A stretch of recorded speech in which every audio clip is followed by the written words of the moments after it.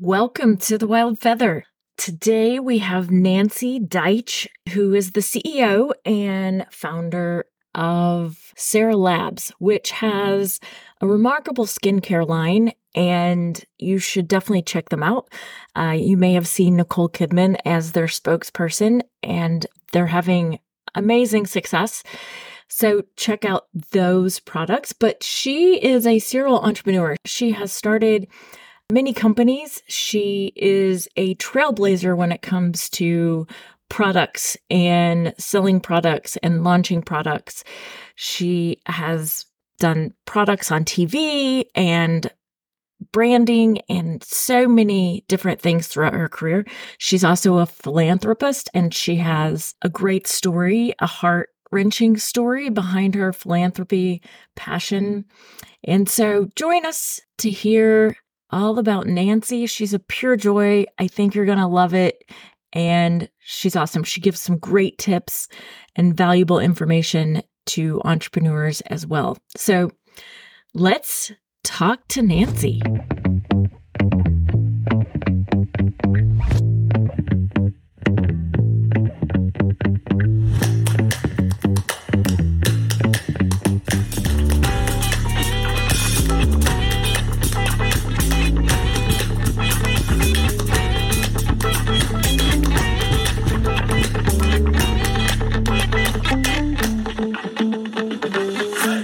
I so appreciate you taking some time to join us today. I'm super excited because you are like a multi-entrepreneur founder, and I can't wait to dive into all your stories because I'm sure you have lots.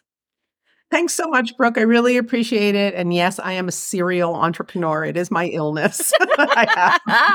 It's like once it's in, if it's in your blood, it's in your blood. You just can't get around it, right? Like that's the way what's really interesting is that, I have, I talk to people and they are like, God, I wish I could be an entrepreneur.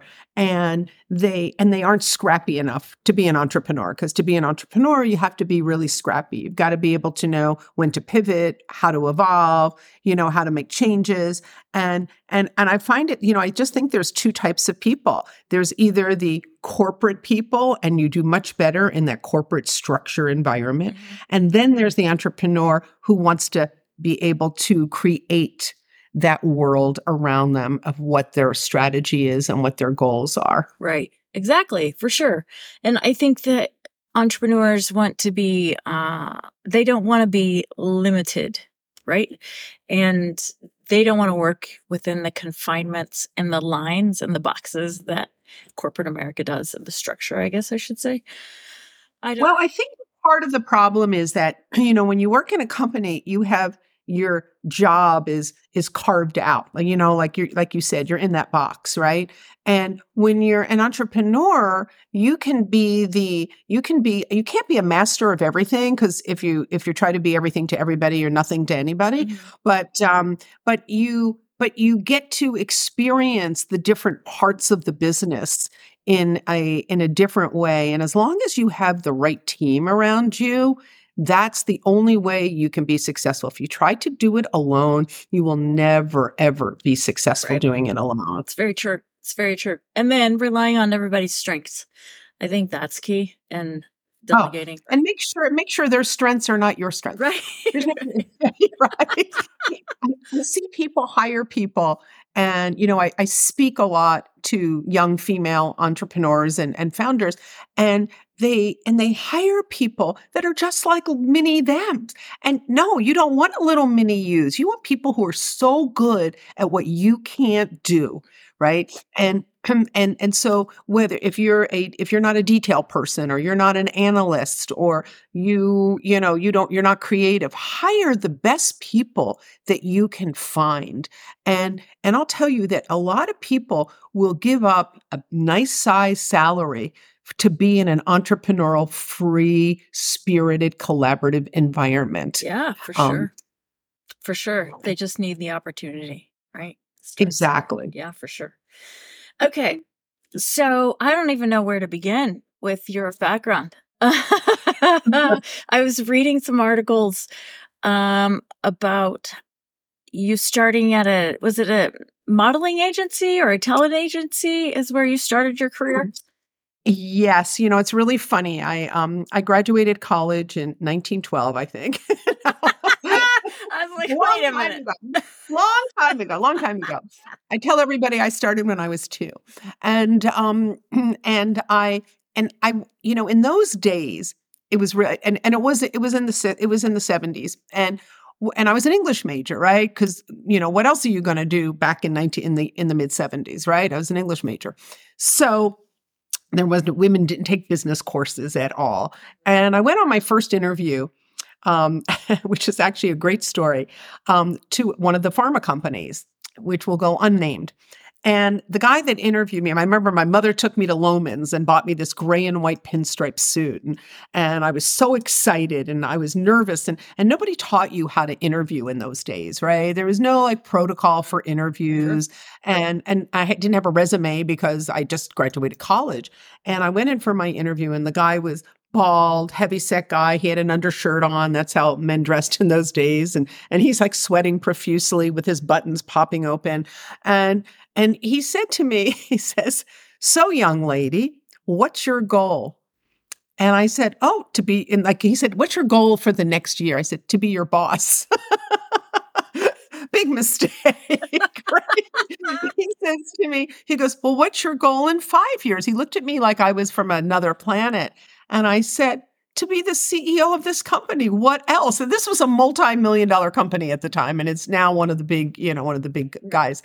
And so he looks at me and he says, "Well, I'll tell you what I think you'd be really good at." And I said, "What?" And he says, "I think you should get your MRS degree." And I was so naive. I had no idea what he was talking about. And I walked on, "Yes, I'm going to get my MRS." And I didn't realize what a put down it was, Yeah, right. and I did not learn my lesson the next couple of job interviews. So, but it was really funny, Yeah. and today that person would have been fired and I would have been hired and been his boss. But it was a different time and people looked at you differently.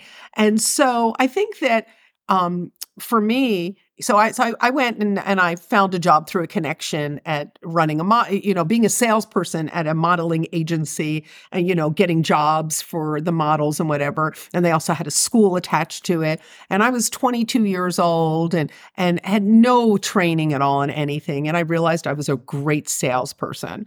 And so I actually, became the manager, like, at 22 years of age, the youngest manager that they ever had, and I grew up in Philadelphia, and I was a judge in the Miss Pennsylvania pageant. Wow. I mean, because this was like one of the big players in Philadelphia at the time. That's And fun. I was, I thought my stuff just didn't stink at all. I was like, really in this great environment with a lot of women, even though there was a man who ran the company, but he was just so pro women. And so I got really lucky that was like my first real job. Now, I will tell you, I made $200 a week. I thought it was all the money in the world back then. That was probably really good. Yeah, well, it was really good, and hey, I got to pay my rent, Yes, right, which right. was great. But, but I really learned about like the self-improvement. There was no such words as self-improvement in those days, but I really learned about self-improvement and how to do the best that you possibly can in that world of insecure people, right?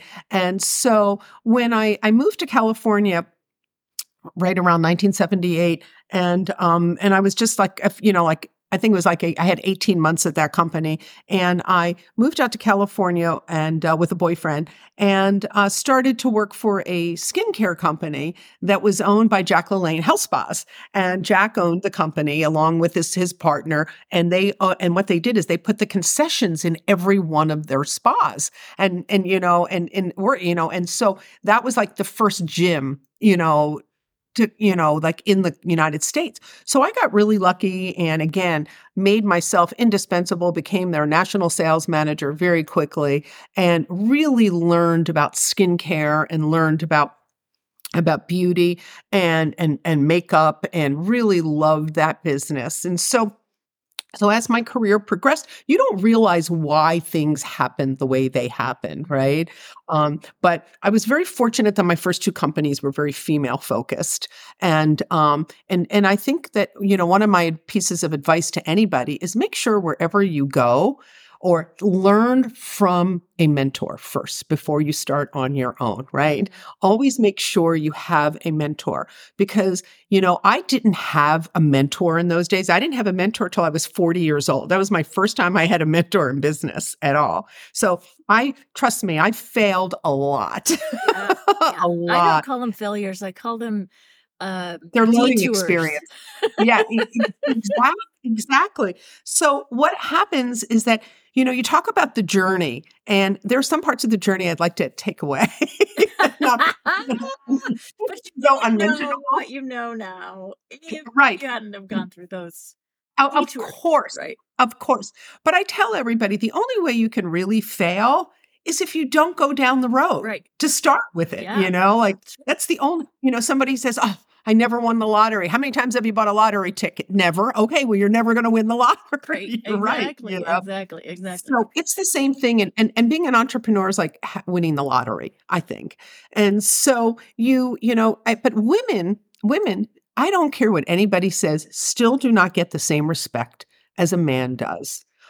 If you go out to raise money, Oh. if you go out to, if you go out and you're talking, and I speak all over the country, and I get a lot of respect because I'm so experienced. But before I had that resume, before I had that CV, I'm telling you, I used to hate it when I would go to New York to raise money and they would say, "What does she look like?" Really? They never said that about my general counsel I was with, Right. or my CFO I Yeah, was with, exactly. Or But that's crazy. right, crazy stuff that went on that you couldn't get away with today, right? And nobody would say those things today, except they do under their breaths. Right. Or behind the doors, right? Exactly. So I tell everybody that, it doesn't hurt to look your best and be your best no matter what you do. You've got to be smarter. You've got to have more confidence. As a woman, you have got to feel secure in your position, and you've got to be able to to listen to what other people are saying instead of just talking. It's a hard lesson to do. You don't know everything. So like I said before, make sure you listen and learn from everybody. So I was very fortunate that I had these experiences, and I worked at that company for a long time. And then I unfortunately had a tragedy in my family, and my younger brother went camping in the Grand Tetons, and he went to sleep one night and didn't wake up. Oh. And he was 20 years old. And so we didn't know what happened to him at all. This was back in 1979. And so it destroyed my whole family. We were all destroyed. And then 2 years later, my baby sister was walking across her dorm floor at University of Tampa, and she had cardiac arrest. And in those days, nobody ever heard of arrhythmias or heard of anything like that. And so we didn't know what was happening. My sister actually ended up surviving, and and she went into rehab and for 6 years, and really had to relearn everything all over again. And we still didn't know what happened to my brother. Anyway, to make a very long story short, we discovered in 1991, my sister had a baby. She got married, even though she was brain damaged. She got married, had a baby, and 5 months later went to sleep and didn't wake up again. And we found out that we had a lethal heart condition in our family called long QT syndrome. And it's the interval between the Q and the T wave of your heart. And it causes you to go into ventricular fibrillation if you have the gene. And so it turns out that 24 members of my immediate family did have the gene on my mother's maternal side. So I went on a crusade with my mother and my husband. We funded it, my husband and I.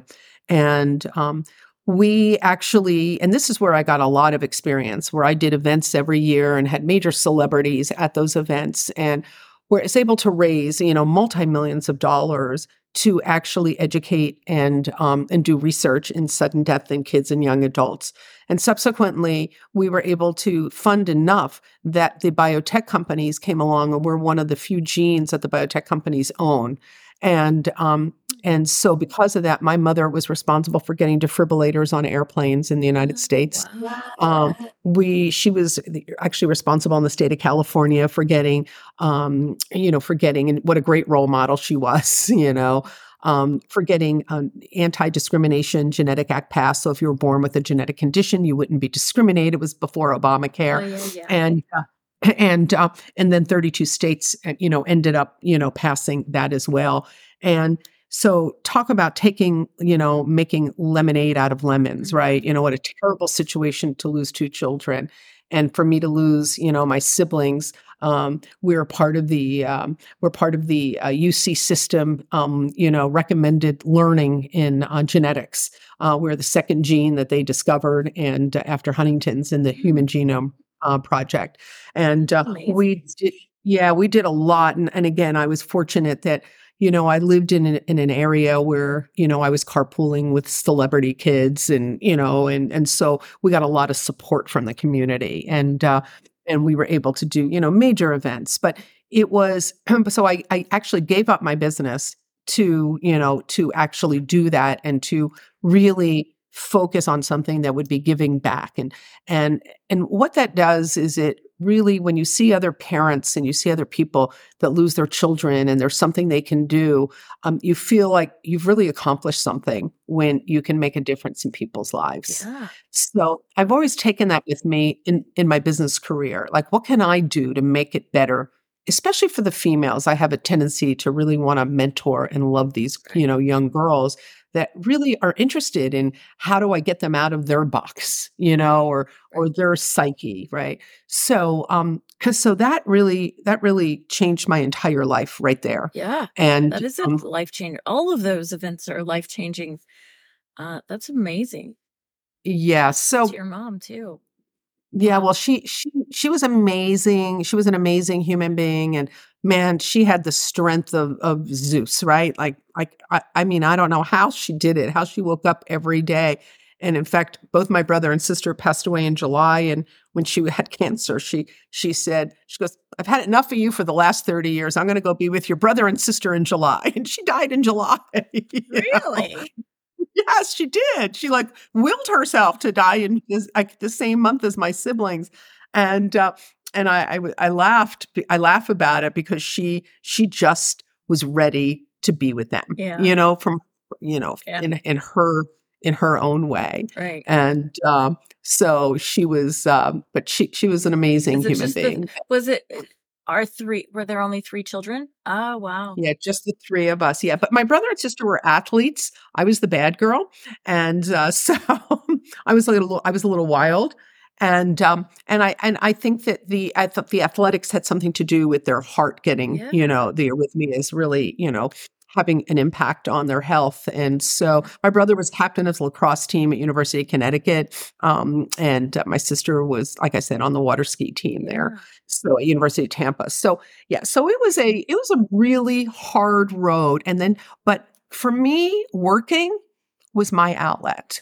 It was my reason to be. So I had started a company, a business, and I started the first female national distribution company for products, consumer Oh, products. yeah. I always loved consumer products.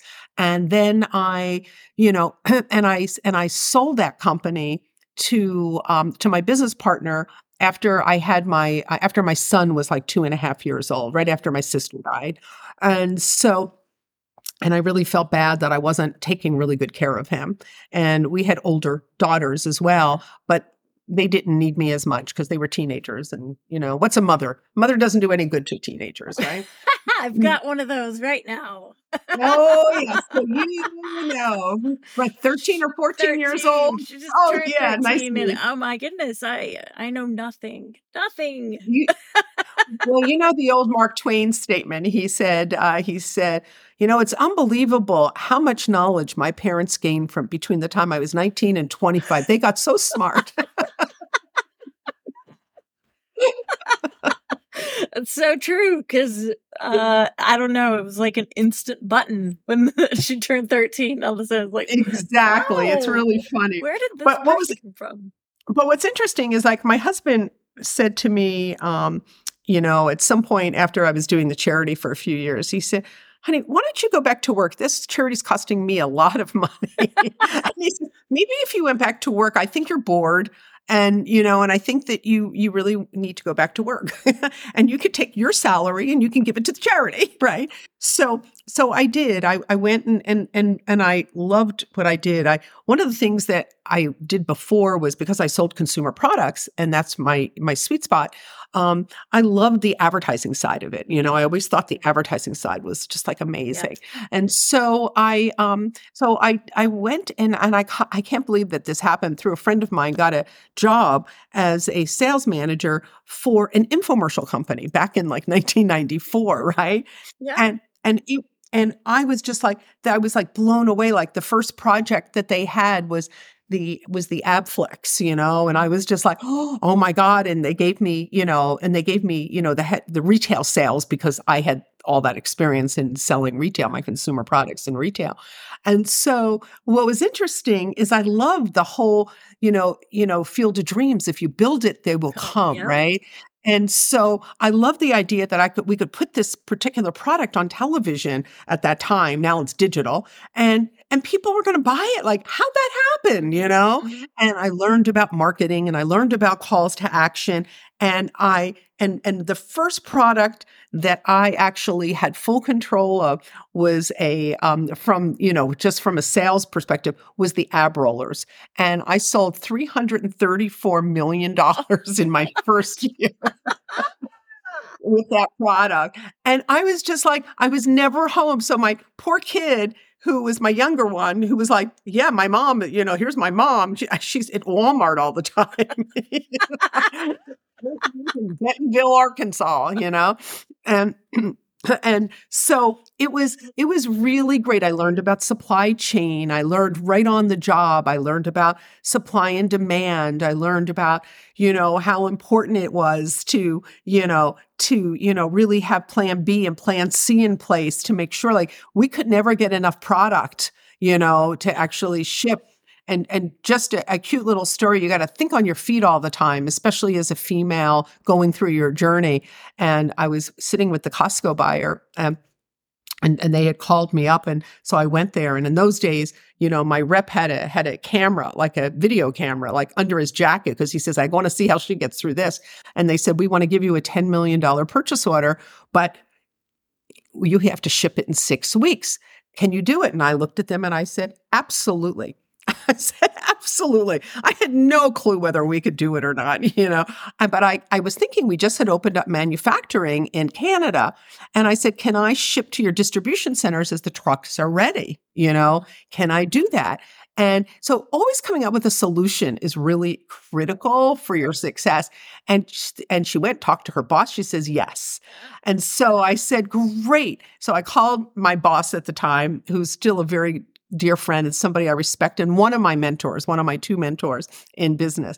And I said, "Peter, I have good news and I have bad news." He says, "Give me the bad news." "We have to ship in 6 weeks."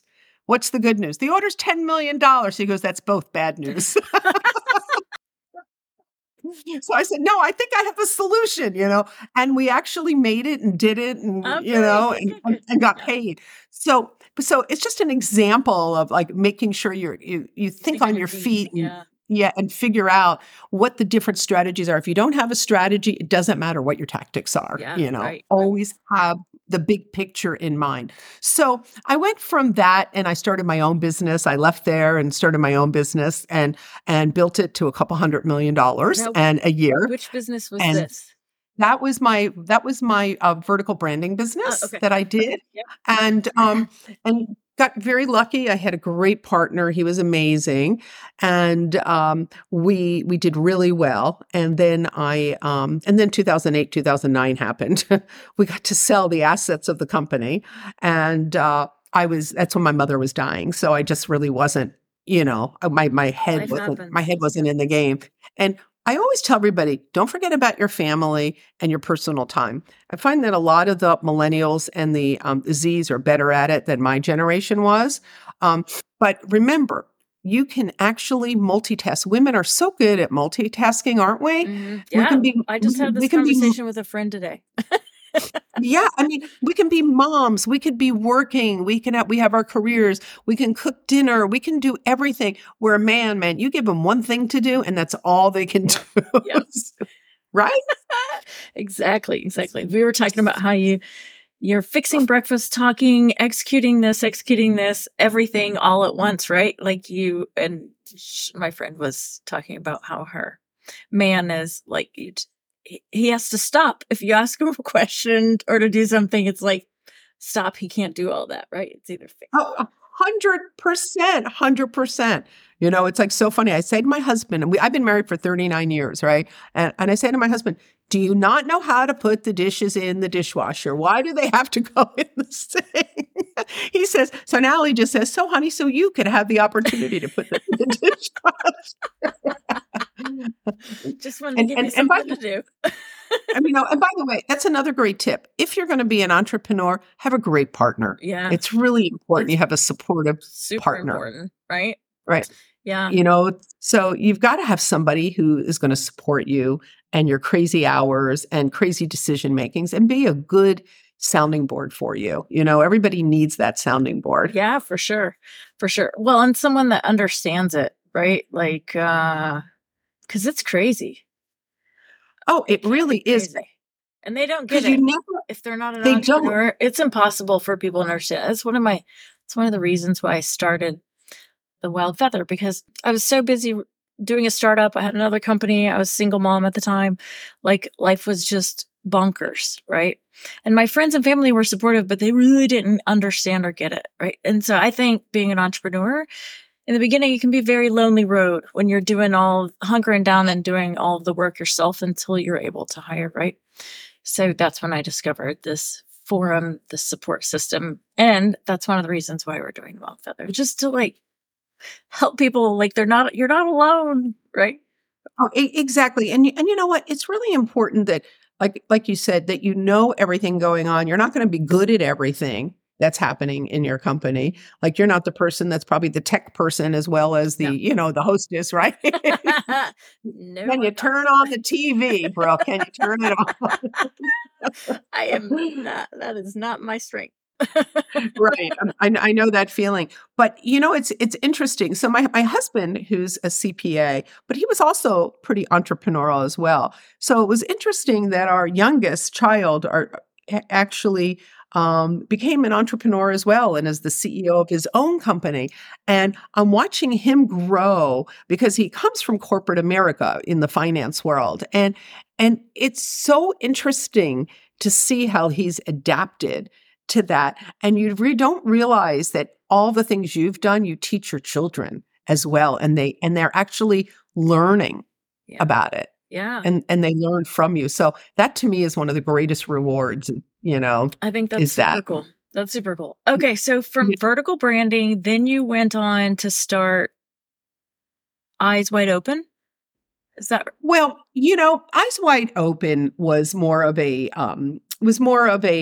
consulting type of firm where So I wasn't sure what to do after we sold that after we sold the assets of that company, and so I started Eyes Wide Open and did and really still stayed in the television business and that marketing TV business, and so I created different commercials and I actually sold them or licensed them to to Peter, my one of my mentors, and actually then they're still running some of my stuff. I still get royalties on it. And so I just wasn't sure. And then in 2014, I decided that, you know what, I've got to I still had some of the same people working for me the whole time. I paid them the entire time, even when I wasn't working. And so I kept them on staff, and they still work for me today. Really? Loyalty. What's the longest person you have on staff? Well, the longest person that's worked for me, Robert, he started working for me in 1994. 95 That's or amazing. 96. And Marianne came to work for me in 1999, I think it was. Yeah, 1999. And they're still working for me, That's you know? incredible. We're like siblings, you know? Yeah, that's incredible.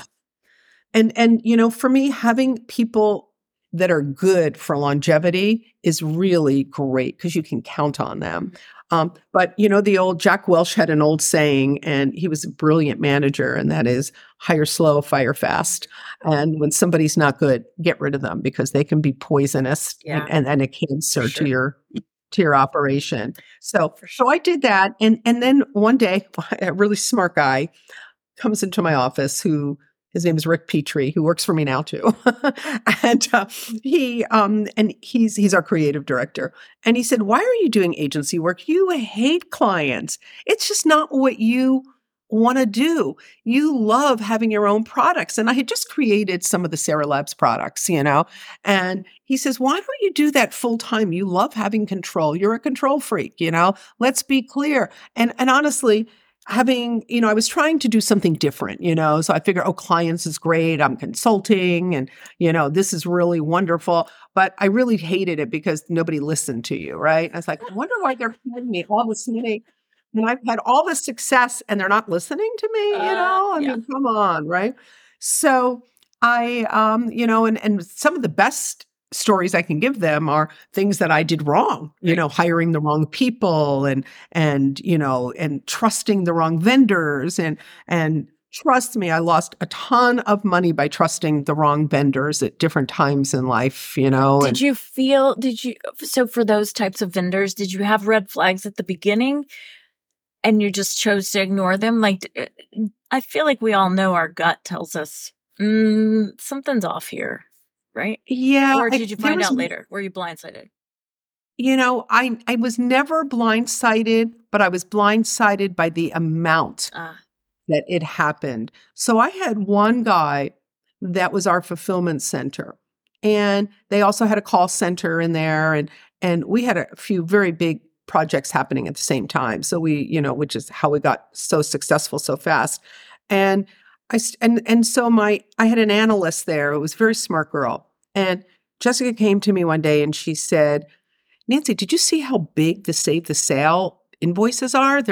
We're at like $342,000. I'll never forget this." And so I said, Jess, why don't you just pick 10 names out of a hat and call those people and see why they called, like why they had to save the sale on this product, which was the Bun and Thymax, which was a major product. And so she comes back to me. She said, "Well, the CDs weren't in the boxes."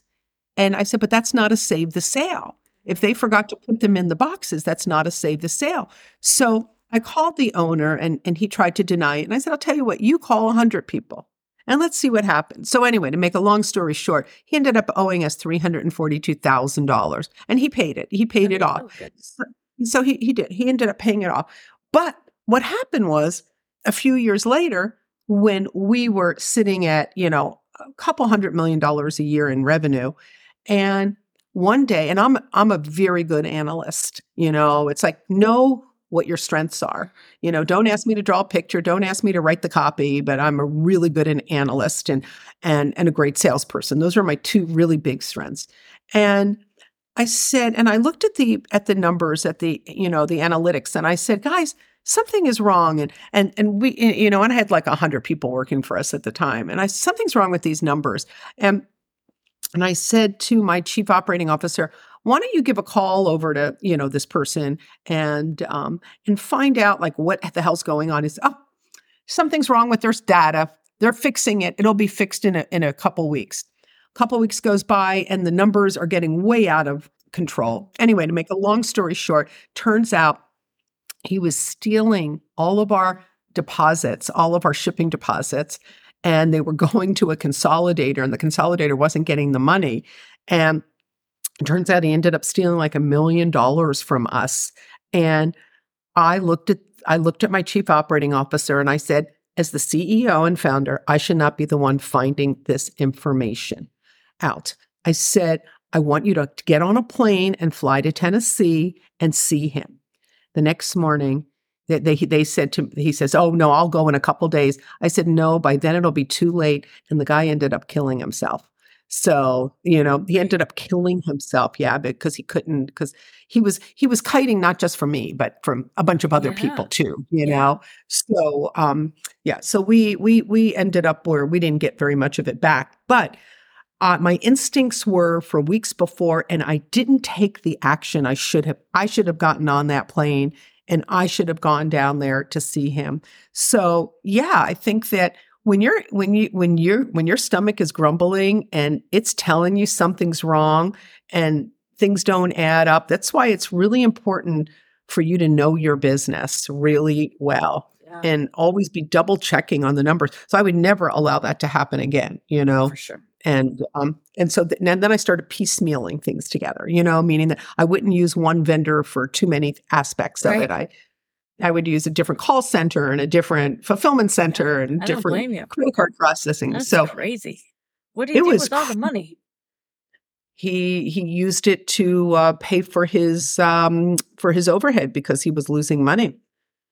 And he had an AG, and we didn't know he had an AG, Attorney General's, lawsuit. He was Uh, kiting from customers too. So we got very lucky and were able to ship everything out, and we had the money so we could pay it to the consolidator. So we were okay. But wow, it was a scary time in business for me. So I was very happy when we sold the company. I And don't I didn't blame. have to worry about that. But we're going through growing pains ourselves now, Yeah. right? How big are You you? know, So you've got Sera Labs, which has several different lines of skincare right now, right? And we have two lines of two lines. skincare, but only one is going forward. Oh, okay. Which one is that? Serotopical Revolution. Okay. And then I And saw, that's what our DNA complex falls under that too. okay. Yeah. Is that the one that Nicole Kidman uses? Yes. Well, she uses all our product. Yeah. And then you have these, they're very intriguing to me. Oh, the NutriStrips. Yeah. Yeah. So here's what happened. This is actually really interesting. So I started Sera Labs in 2018. And my goal was that within 2 years I'm going to sell the company, right? That was my goal. So within a year I had to go raise some money, right? Because I put in a ton of money, and I was like, time for me to go raise money to go to retail. And we were doing CBD. Talk about pivoting, right? So we're doing CBD. So 2019, I pivot and I go, CBD is not what everybody thinks it is. It's not a whole industry. It's just an ingredient you put in products. Right. So let me figure what I can do. So it took me a while, and I went out to go raise money, and I got a couple $1 million, but I needed more to, really ramp this up to where I wanted it to. But you couldn't advertise CBD. And what am I? I'm a marketing and advertising person. I love ROI, D2C business, right? So I went and I met a guy named Rob Davidson, who's a brilliant scientist. And he's fantastic. And Rob was the creator of Zicam. He created Pedialyte. He created Chloraseptic strips. He's a really great scientist. And so he was the CEO of a pharmaceutical company, a small pharmaceutical company called Cure Pharmaceuticals. And we had a number of conversations, and what I loved is that he is an expert in delivery systems and making delivery systems for both topical and ingestibles. And what I loved that he was doing is that he had science to back it up, right? He had clinicals and science to back it up, and he had a team of formulators working for him. And Rob ended up buying my company for $20 million in October of 2020, a little more than 2 years, 2 years and 2 months later. And but I came to work for the company as the CEO of Sera Labs.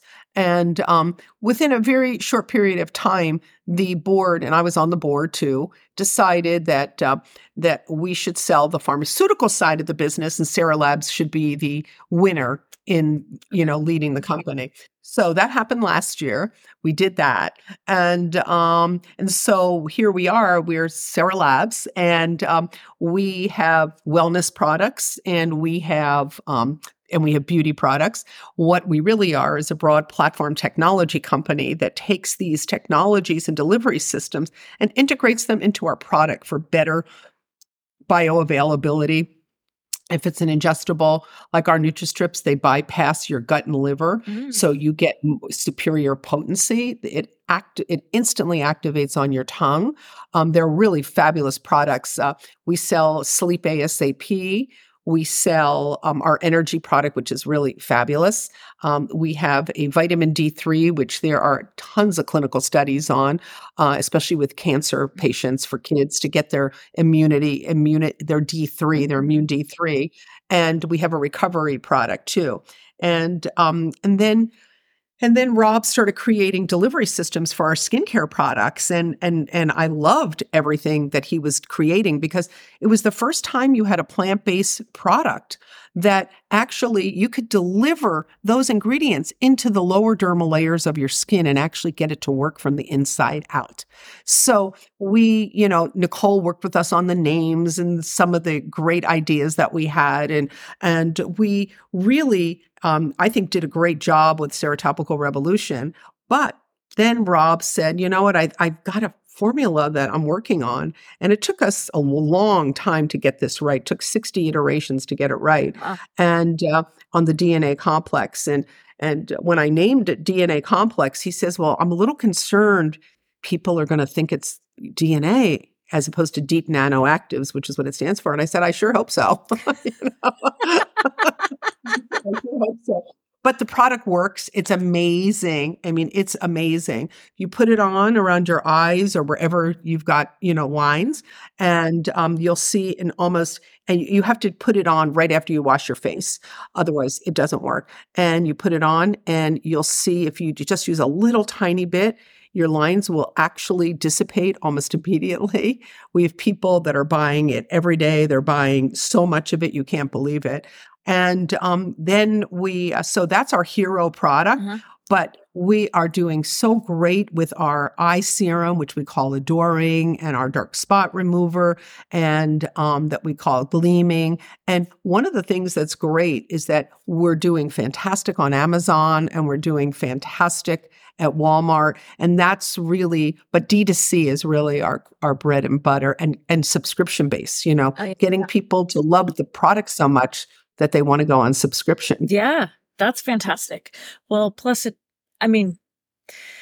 there's pros and cons to subscriptions, but it's nice whenever you don't have to wait to order. You get down to the very last bit and you're like, oh man. And then it takes days to get in. Right. Well, that's the problem with cosmetic packaging too, because there's nothing that you can see through. So we give people an option. They can buy one or they can buy other. So it's up to people to decide what they want. What we find is that after somebody's bought something 2 or 3 times, that's when they like to go on the subscription. Yeah. So right. Which is better once you know. It's like my dog food, I know my dog, I know Chewy.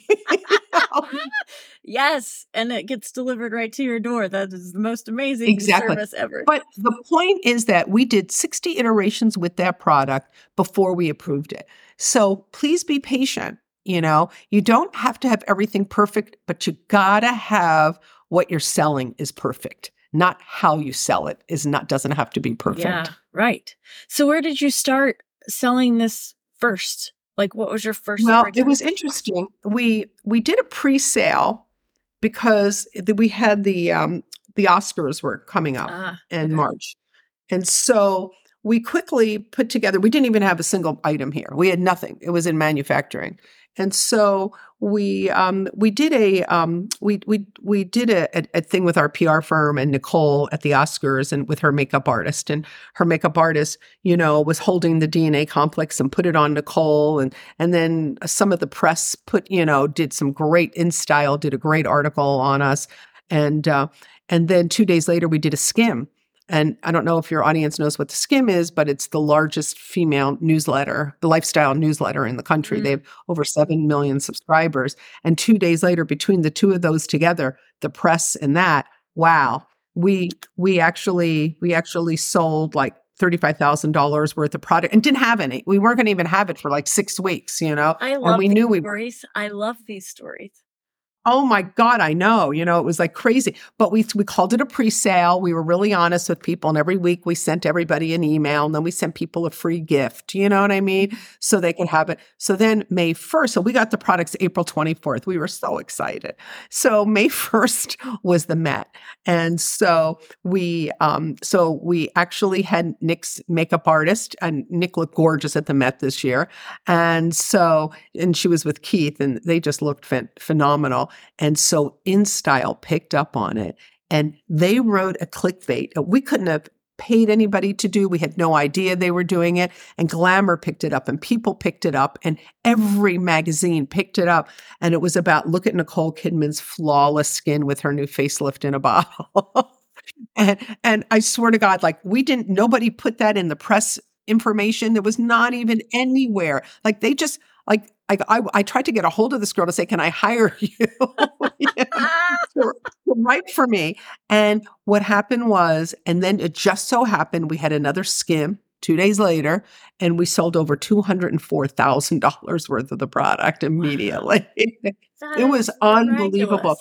Yeah. And so we had 2 viral moments, and that now we sell it every single day. And we have, we have a lot of assets that we've created for it. That's so awesome. And it's lifted everything else in the lineup, which is that was our strategy to start with. So remember, always have your main goal, and then have I call them strategies A, B, and C, right? You got to have your strategies. And so we just want to be a world leader in wellness and beauty. Nothing else. That's all.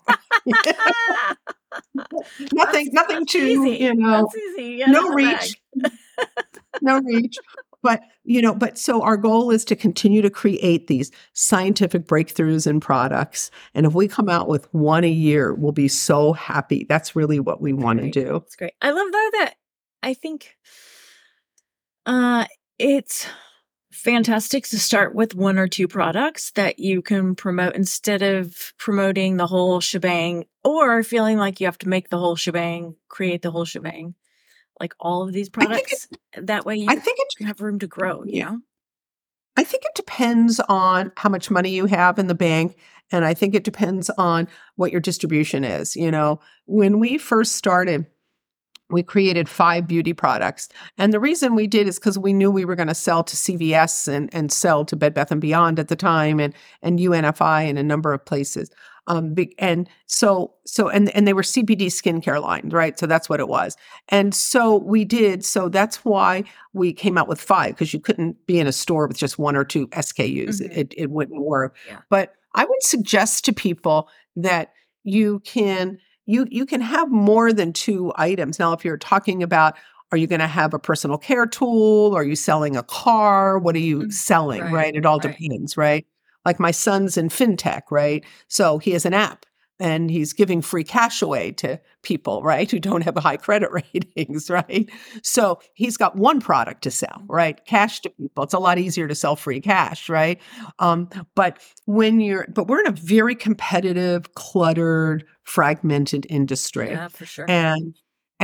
And so both the wellness and the beauty, they're huge industries. 1.5 trillion is the global wellness industry. $346 billion is the U.S. beauty industry numbers a year. So we're really happy that we are becoming a leading brand, and that we are, because we're making good quality products at affordable prices. And that's the other thing. Know who your customer is, always. And if you know who your customer is, you can then price it accordingly. Know who your demographic is so that you know who to target. Otherwise, you're going to waste a lot of money on advertising to people, because today advertising is so tech heavy. It's unbelievable what you have to go through to get it right. And it does take a lot of money and a lot of resources to do it the right way. But that's why it's important that you have the right amount of funding, unless you get lucky and have a viral moment where people actually find your product and they have a need for it. Yeah. I also tell people, create something that other people haven't done, but do it in an industry where you have a huge customer base. Make sure that whatever you do I made a huge mistake once and spent $400,000 on an infomercial way back in the day, on called Believe You Can Achieve, and it was how to get into college. Guess what? There was only 2 million people applying to college each year. Not one person picked up the phone and called us. Nobody cared. Wow. Interesting.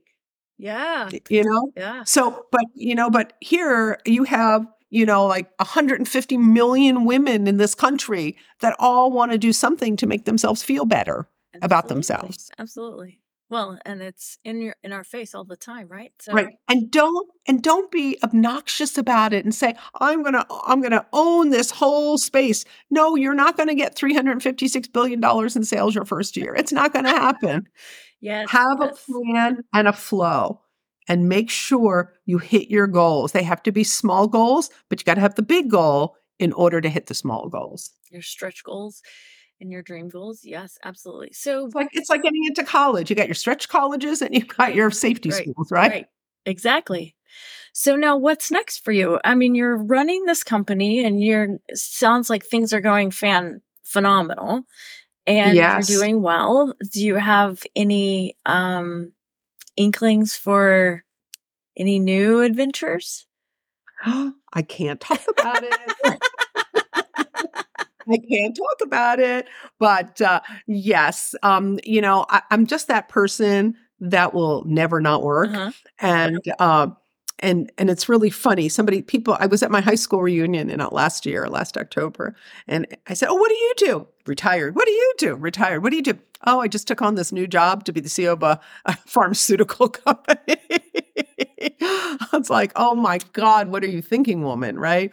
So, I have some really, we've got some really good plans. I think that the company is going to grow beyond what, I think beyond what I ever envisioned it would. So that's exciting. I didn't expect to be here this long, but that's exciting. But what else am I going to do? I'm not going to have lunch with the girls, right? That's just not my thing, right? And maybe I'll come do podcasts. I'll do podcasts with you. I love it. Come and join me. Well, awesome. I think that's super exciting what you're doing, and I can't wait to try the product for sure. Yeah, and just get me your address, and I'll send you. Okay. I'll send it. Perfect. To you.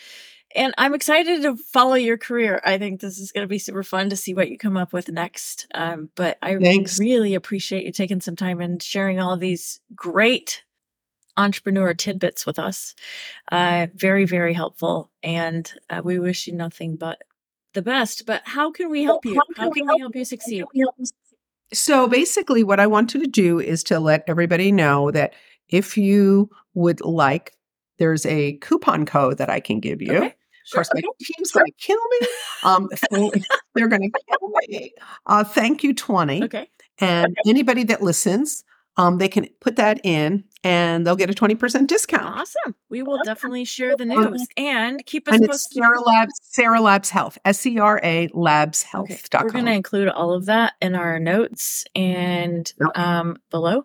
But also, if you come up with new products or if there's anything that you need us to spread the news, keep us posted. Keep me posted. I'm happy to help. Yeah, I think that for me, the best part of our products is that they're so affordable. Number one, they're plant-based or natural. The DNA complex is not plant-based, but it's 100% natural. The science behind it really gets the product to work. So that's exciting. The results are just beyond belief. And I think that, every single product that we have, from our moisturizer, which is called our Freedom, to our Adoring, to our Gleaming, no matter what the product is. Oh, and one of my favorites is our toner, Harmony. It has a beautiful, crisp vanilla shimmer smell to it. It's so fabulous. Yeah. And I love it. I've been using toners for years, and so it just sets everything. Yeah. Yeah. Okay, cool. Awesome. Well, thanks again. And I hope you have a wonderful day. Please keep in touch. I would love to keep. I will. And thank you so much. You are so lovely. You are too. You're fun. All right. Much. I appreciate it, Brooke. All right. Talk to you soon. All right. Bye-bye. If you enjoy listening to our podcast, subscribe to our channel, The Wild Feather. If you want to learn more about our guests or their products and companies, you can visit our website at thewildfeatherpodcast.com. While you're there, you can sign up for our newsletter to receive info on our upcoming episodes. Follow us on social media to get the latest deets. We're on all of them, so pick your favorite and follow us.